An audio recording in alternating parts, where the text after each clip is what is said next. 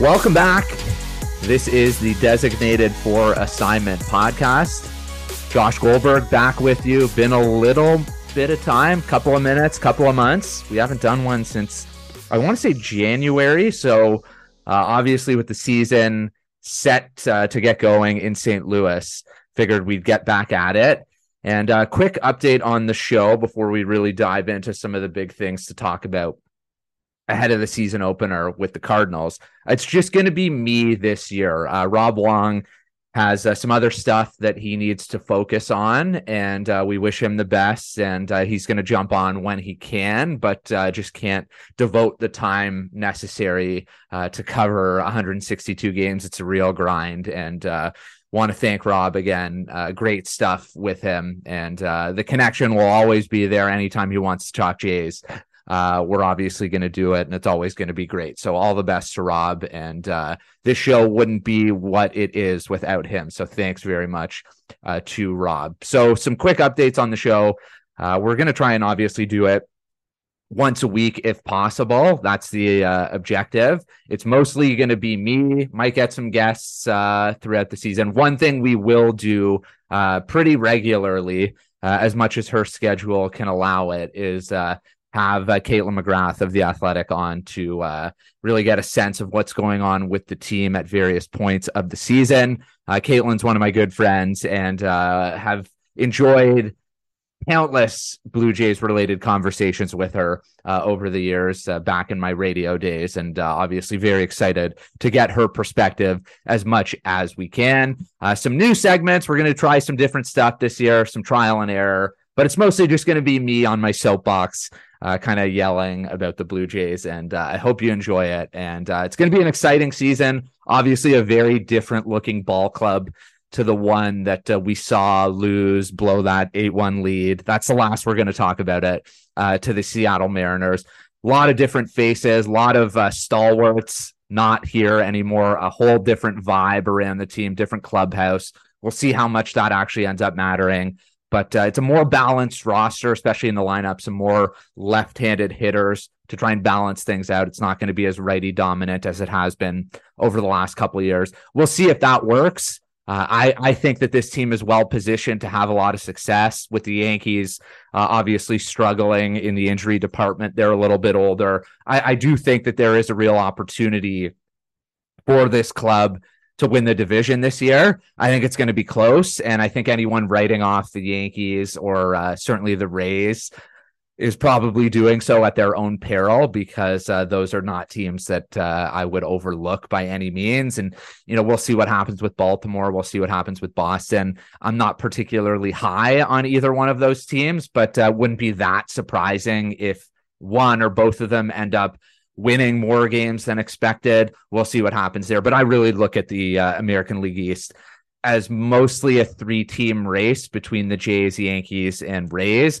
As it stands right now, I give the Yankees the edge. I just think that their roster top to bottom, even though they're old and there's some issues there, I still give them the edge. I think it's going to be really close. Like, it wouldn't be surprising if it comes down to the final weekend of the season between any of the Yankees, Jays, and Rays. But right now, I've got the Yankees, then the Jays, then the Rays. So we'll see what happens. But obviously, a lot to look forward to. And let's get into a conversation about whether this roster is better than last year's. And I think yes. I would say the answer is yes. I don't think it's substantially better, as a lot of people might say, but I do think that it's better. I think that, the balance and the way that it's constructed and the ability to play better defense. Not that this was a bad defensive team on the whole last year. It was better than it has been over the past few seasons last year.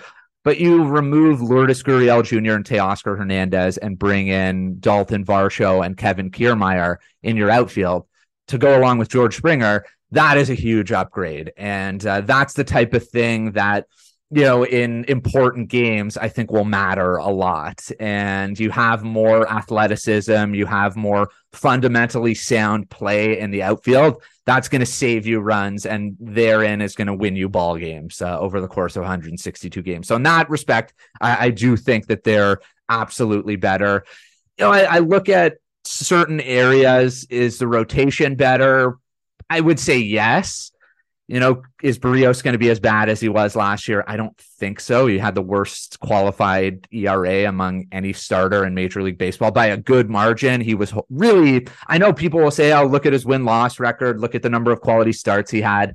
If he has that season again, that is a disaster. I don't, I can't say it any other way. It's just not good enough when you're paying a guy what he's going to be making this season. He can't have an ERA above 5. Like, even if he gets it down to 4.25 or something in that range, I think that would work. And a lot of the projection systems have him in the low 4s. Some have him as high as around 4.4.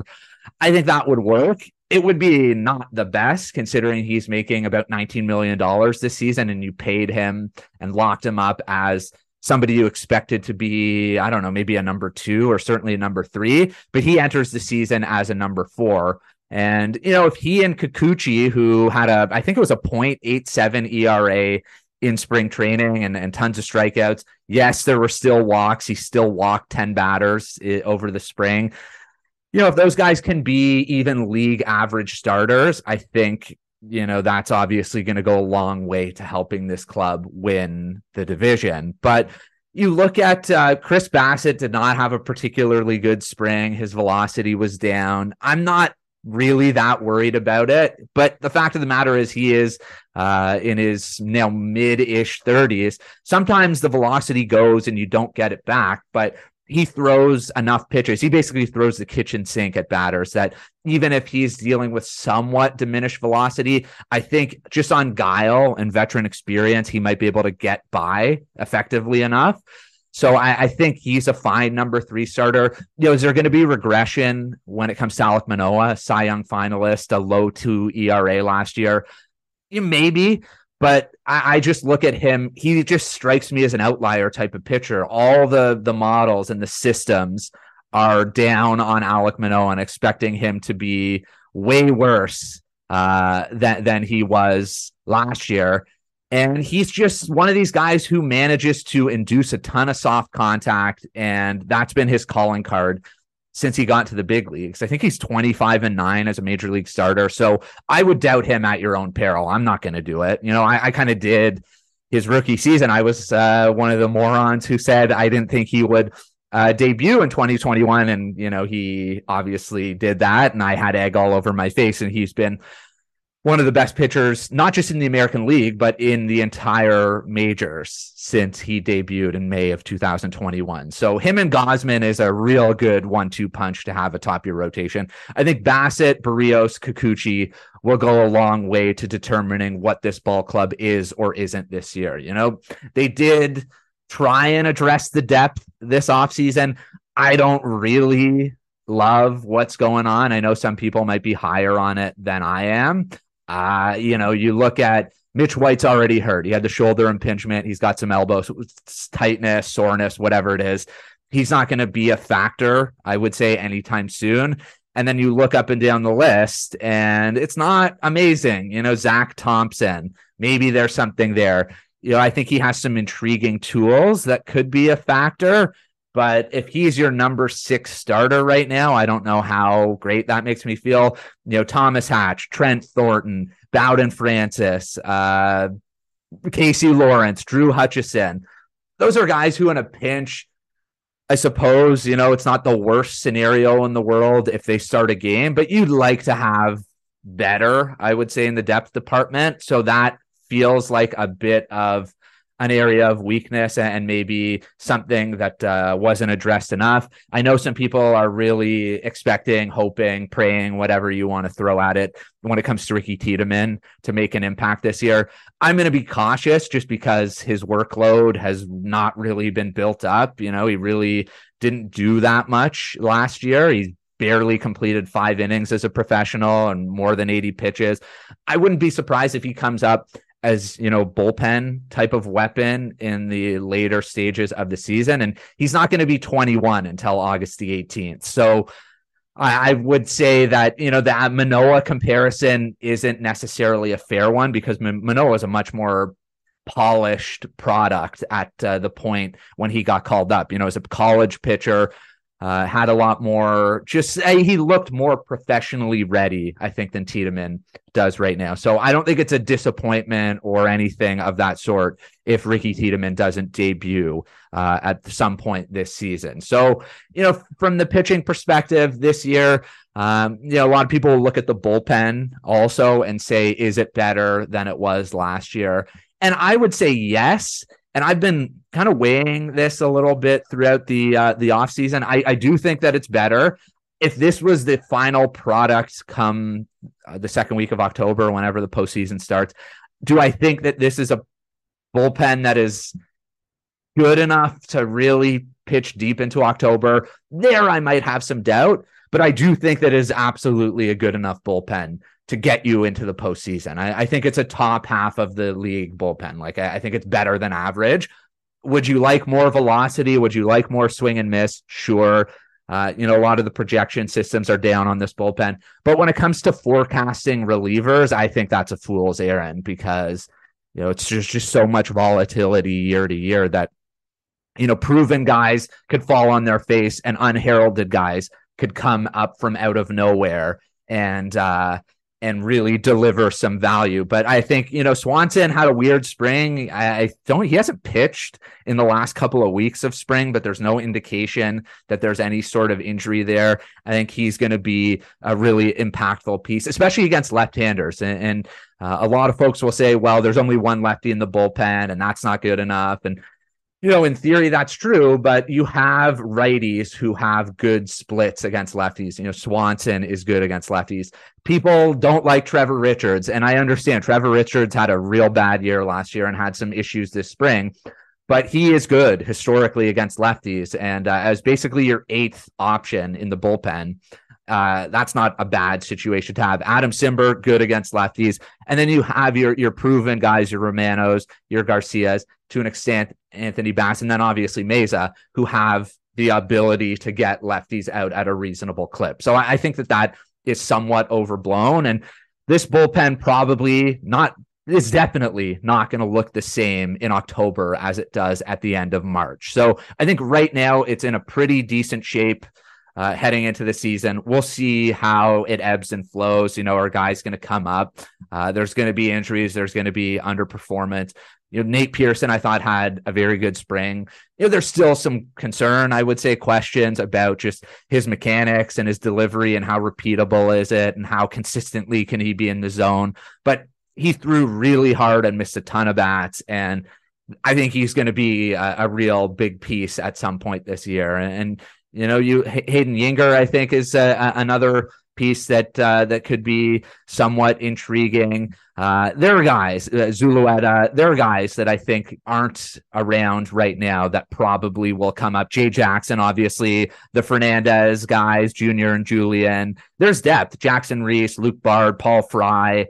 There are guys that I think are going to make an impact, and there's more depth in the bullpen than there has been in a long time. So I do think that the front office did a relatively good job in the offseason in terms of addressing that area. So, there's the pitching, the best in the league, no, but I think it's better than average, perhaps even well above average. And I think it's in a good position to allow this ball club to rack up some wins in the regular season. And, you look at, certain machinations of the lineup as we get into that. I like where the lineup is. I don't think that there's a bad configuration when it comes to how John Schneider wants to set his order. It's going to be Springer, Bo, Vladdy to start. Then it gets a little bit more interesting. I think it's probably going to be Brandon Belt in the cleanup spot. Dalton Varsho had a spotty spring, but he really found it, I would say, at the end and started hitting the ball hard, had better at bats, got his first home run. But I have Belt, then probably Kirk batting fifth. Then I would say Varsho sixth, Chapman, Merrifield, Kiermaier. And, 7, 8, 9 of Chapman, Merrifield, Kiermaier is really good. And I know Kevin Kiermaier's battled some injuries, was not particularly good last year at the plate. But I think that as a number 9 hitter, he has what it takes to roll the lineup over and get on base enough to be a factor for your big boys atop the lineup, Springer, Bo, Vladdy. So they're in a really good spot. I look at Merrifield in particular as somebody that I think can really be an impact level type of just all around player. He was good defensively last year, really struggled at the plate before the trade, but once he got here, I think he posted a WRC plus more than 20% above league average as a Blue Jay. I don't think he's necessarily going to be the player that he was in 17, 18, and 19, but I wouldn't be that surprised if he gets back to somewhere around 2020 when he had a 105 WRC plus, hit 282, hit 9 home runs, stole 12 bases in 60 games. Like, it wouldn't surprise me in the least if he hits 15 homers and steals, 25, 30 bases and is a real contributor. And, with Santiago Espinal also capable and probably going to play a lot against left-handed pitchers, your second base spot is in a really good situation. Cavan Biggio as well, I think can have some value.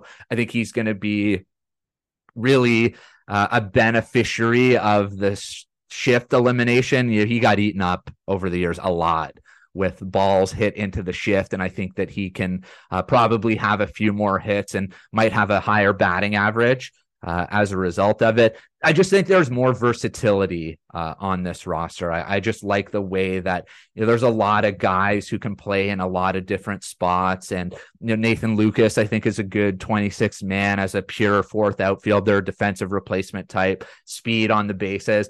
And I think that's why they went with him over Otto Lopez, is because the 26 man on this roster, as is currently constructed, best case scenario, how many at bats is that player going to get in a given week? Maybe 5 tops. It's more of a defensive replacement, pinch run type situation. And Otto Lopez, I think right now, I was surprised by it. I think that I expected Otto to be the guy. But afterwards, looking at it, it makes some sense to have a specialist type as your last man off the roster and allow a younger player like Lopez to play regularly at AAA and not have a situation where he goes cold on the bench and maybe it hurts his development to some extent. I do think Lopez is going to be up at some point this year and is going to probably have some good moments for this ball club. But right now, I do think that Lucas is a better fit for what they want to do. And, I'm looking at things and spring results, spring stats. I don't really give a shit about those, to be honest. Like, that doesn't matter to me. If a guy hits 12 home runs in spring, it's great, but I'm just more looking at the process and looking at, the at-bats. And if you're a pitcher, how's your command? How are you spotting your stuff? Are you feeling confident heading into the season? And that's why I don't put that much stock into somebody like Bassett. Kikuchi's results are obviously very intriguing, but I need to see a decent sample size of regular season success before I anoint Yusei Kikuchi as back or somebody that you can really be confident in. I still think that there are issues there with command. I do think that the pitch clock will help a player like that who admitted that he dealt with, some confidence issues at times last year and was taking too much time. Like, he was an agonizing watch last year. It was just so brutal to watch him really struggle to, pitch with any sort of conviction. He was going through his signals and just didn't seem to have any faith really in anything. And that led to a lot of walks and a lot of long at bats and a lot of pitches and just being inefficient. And this spring, for the most part, he got the sign and attacked. And if he attacks, he has the stuff to be really good. And that's why the Blue Jays are giving him another chance, in addition to obviously the financial commitment.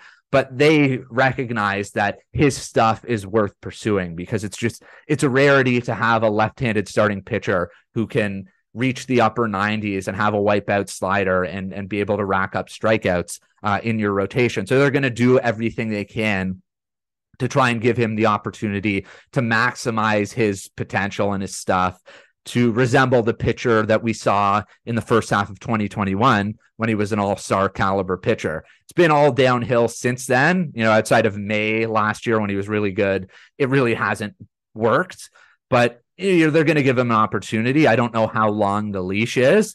I think probably longer than we might think, because the reinforcements, the depth just isn't overflowing with guys who I think are all that likely, at least early in the season, to do enough to knock him off. I think he would have to be really terrible in the first month of the season for that to be reevaluated. So I'm not really putting that much stock in his spring starts and results, but I am putting more in how he looked and how he attacked, and cautiously hopeful, if not optimistic, that maybe there's something there that can translate to the regular season. One player that I am really excited about, and I think everyone is excited, and it's not a hot take or anything to say this, Bo Bichette had a great spring, and he hit a lot of home runs and his numbers were good, but he had so many good at bats, and it wasn't a case of, he was working deeper counts and it looked different. It looked like Bo Bichette when he's locked in. He attacks early in counts, and that's when he's at his best.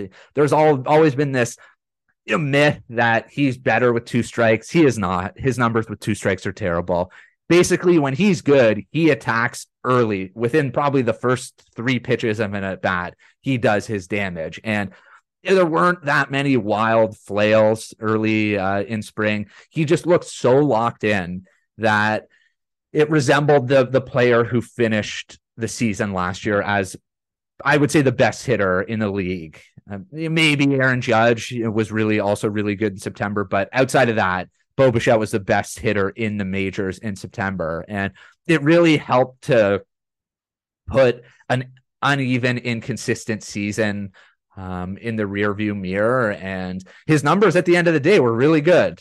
He was better from a WRC plus perspective than he was in 2021 when he hit 29 homers, scored 121 runs, knocked in 102. He didn't steal as many bases last year, 13 compared to 25 in 2021. But I do think that with the bigger bases this year, he's a candidate to steal 20 again. And I just think that he's primed for a just absolutely monster season. I think that the contract situation and just being locked in for the next 3 years at an agreed upon number and not having to worry about going year to year and the arbitration process, I think that will provide some level of stability and comfort. And Bo is a motivated player. He plays with a chip on his shoulder and is looking to really play, I wouldn't say angry, but he plays very, very aggressive. He's an aggressive player in every way, at the plate, in the field, on the bases. Sometimes that might hurt him to some extent, but I like that style of play. And, he goes out there with a purpose every single time. And I think that, that's the identity that this ball club is looking to have. And I think, with players like Kiermaier and Varsho and Belt, proven veteran types, I do think that this team's going to play differently this year. And we'll see, like I said, if that ends up mattering over the course of 162 or making a difference.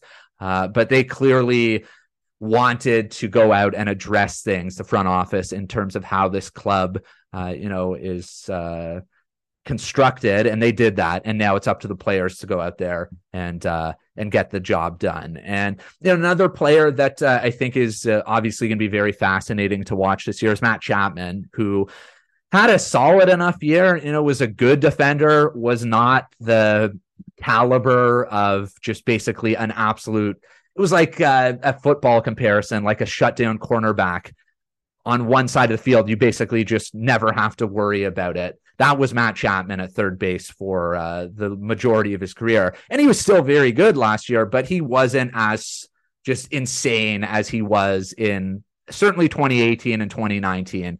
But he was still good enough, and I think his presence made the Blue Jays, especially in the infield, a better defensive team. Bo Bichette had his moments, but I still think with Chapman, they were just a more competent defensive club than they were in the certainly 2020 and to some extent 2021 as well. But he had a difficult spring in terms of his stats. He had some rough at bats. We made no secret, or it was pretty obvious that there was some changes at the plate in terms of his stance. It looked like he added a bit of a toe tap. Sometimes you're working on some mechanical stuff in spring. The results aren't really a guarantee to be there, but if you're feeling confident in your process, that's really all we can ask for. And I think, Matt Chapman had enough of a spring sample size to implement those changes. And, I feel pretty good about where he's at. He's obviously going to be super motivated to produce because he is the top dog at third base in the free agent market next year. Manny Machado's off.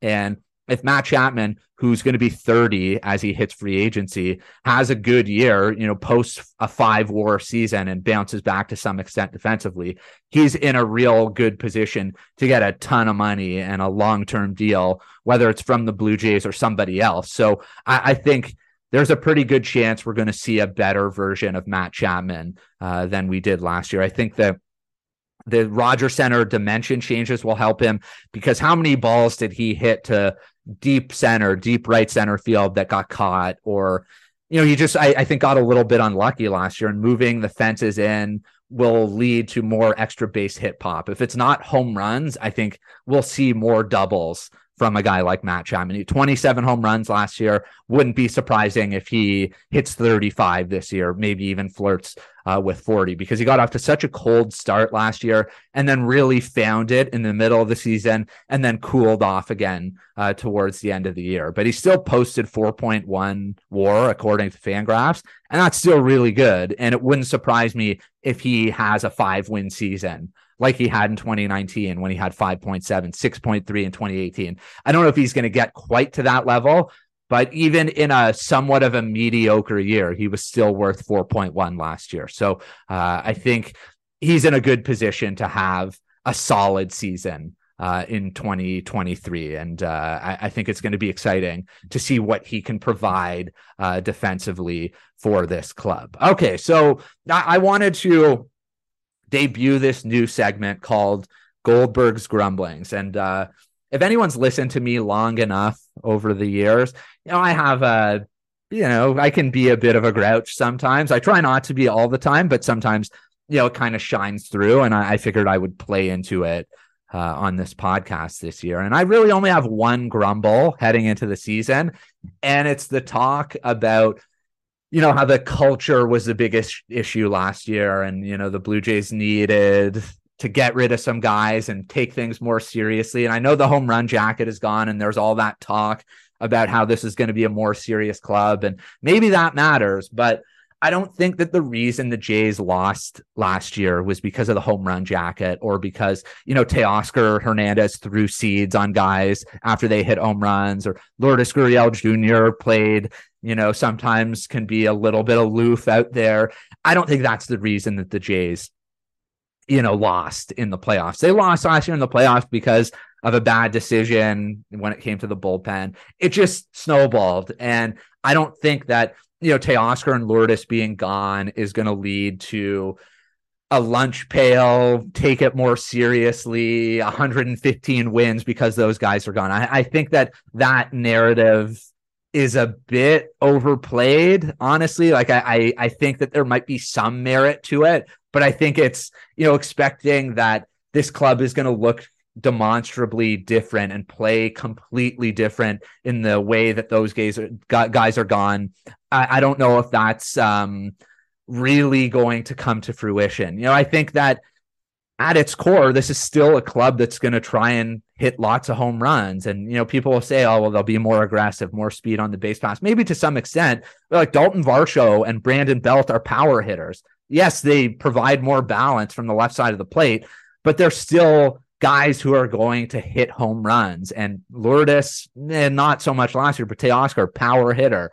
This is still a club that I think is designed at its best to score lots of runs. Maybe it's not quite as many home runs, but I don't think this is all of a sudden just going to be some small ball team that, takes the extra base all the time and hits and runs all the time. We might see a bit more of that, but I still think that this is going to be a team that looks to bludgeon offensively and tries to hit lots of home runs and score lots of runs. And I just thought that that narrative of the clubhouse culture needing to change and, the changes being made is going to lead to this team looking so much different.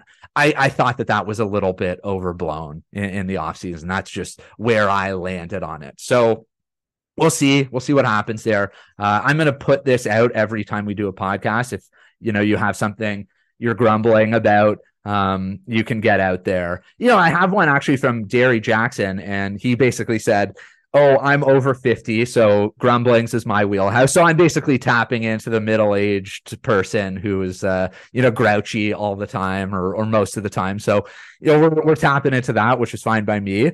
Derry says, "I love this team, but man, their base running is bad. I'm interested in seeing how aggressive they are in real games. They all seem to think they are faster than they are. Blow through, coach stop signs. Vladdy shouldn't be stealing, hit and walk." And it wasn't a great situation last year in terms of the base pass. And I do think Lourdes and Teoscar were culprits a bunch last year in terms of some of those plays, those boneheaded brain fart type plays. Varsho, I think, is a really good base runner and will make a difference. Brandon Belt, that's not really his game. Kiermaier, I think, will help. But I think, it's all relative. I don't think that, Kevin Kiermaier is going to be running like crazy on the base pass. Varsho might run, but I don't think that, he's going to get on and just going to be looking to steal 2 bases all the time. I think it will help, but I just think that, fundamentally, this isn't going to be a team that is singling the other way, and that's how they're going to score their runs. I just don't see that changing all that much. I would love to see some better management in terms of some of the signs getting from third base coach Luis Rivera. I've made no secret over the years of being puzzled by some of the decisions there, but I think that is what it is. There's going to be plenty of times this year where you're screaming at your TV or your radio or what have you and saying, "Holy hell, how did you make that send?" That just is what it is. Maybe the likes of Varsho and Kiermaier and their speed will help to mask some of that, but there will be plenty of times where you're scratching your head and wondering why a certain decision was made. But we'll get to grumblings throughout the year. I'll put it out on Twitter every week as we try and get a little bit of a different segment on the show this year. I think it'll be fun. And before we sign off for the week, and we'll get a post-mortem St. Louis early next week podcast. I'm going to try and get one up Sunday or Monday. Just want to give a couple of quick predictions for the season. And obviously have to start with one related to Bo Bichette. I was singing his praises earlier in the show and going to build off that. And I think he's going to have an AL MVP finalist type of season. I know everyone will say, "Oh, well, if anyone's going to be an MVP candidate on this ball club, it's going to be Vladimir Guerrero Jr., who finished runner-up to Ohtani in 2021. And that wouldn't surprise me either. But I just think that Bo is so primed for the type of season. He's led the American League in hits the last couple of years.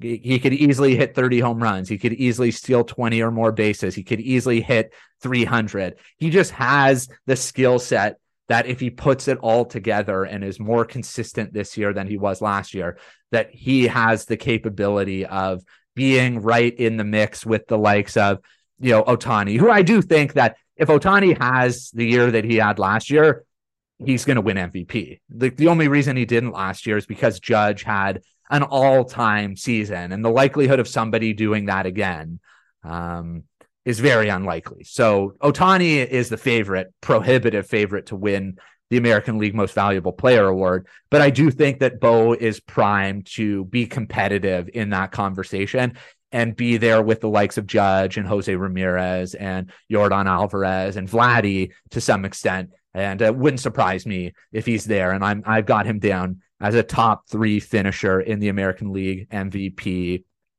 race. I've got 3. My next second prediction is that Vladdy gets back, hits 40 homers. And I don't know how hot of a take that is, how bold of a prediction it is.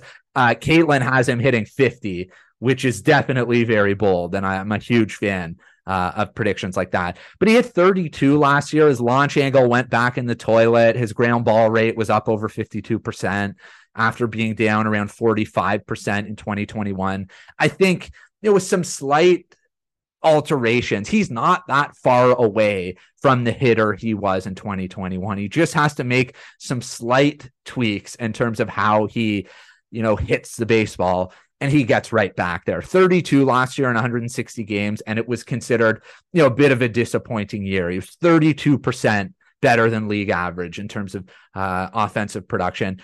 In 2021, it was 66% better. I wouldn't be surprised if he's got a 150 WRC plus and hits, 42 home runs. Do I think he's going to get back to 48? Maybe not. But I do think that 40 is very much within the realm of possibility, if not likelihood. And, he talked about putting too much pressure on himself last year and that hurting him. And, we all remember the trailer movie stuff, and he wasn't getting into any of that bullshit this year. He basically just said, we're going to let our play do the talking. And I do like that, young team, you got to take your lumps sometimes. Sometimes there's some immaturity. You learn from your mistakes. You learn from past experiences. And I do think that there is something to be said about this young core taking some lumps in the last couple of years and figuring out how to approach things. And I do think that, Vladdy learned from last year. And I just think there's going to be a more business-like approach from him at the plate. And I have him down for 40 home runs. And my final one, this is probably the boldest prediction, is that Zach Pop strikes out at least one batter per inning pitched and finishes the year with an ERA under 3.50. And, you look at the year that Zach Pop had last year, it was pretty solid, but, in terms of strikeout numbers, not what you would want from somebody who has upper 90s fastball. He only averaged 5.77 strikeouts per 9 innings pitched. Didn't really walk anyone, had a 2.77 ERA. But I look at what he did this spring outside of the outing against the Yankees where he gave up back-to-back homers to Judge and Rizzo. I thought his stuff was a lot better. We'll see how much that slider can develop. I think that that's really the pitch that is going to make or break how he does in terms of his ability to jump up a tier as a reliever and rack up more strikeouts and be somebody that the Blue Jays can trust in high leverage spots.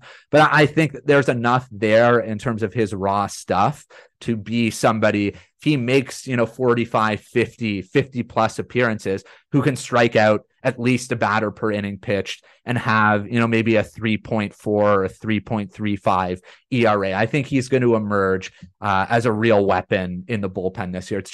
It's so rare to have upper 90s heat with sink that can induce ground balls and also get some strikeouts. He just needs to find a way to pair that sinker with a good slider. And I think, he's made some steps so far in spring. The slider has looked better, and we'll see if he can really have a breakout season and become a pitcher that is mentioned in the same breath with some of the other high-end relievers that the Blue Jays have in their bullpen. I'm feeling good about it.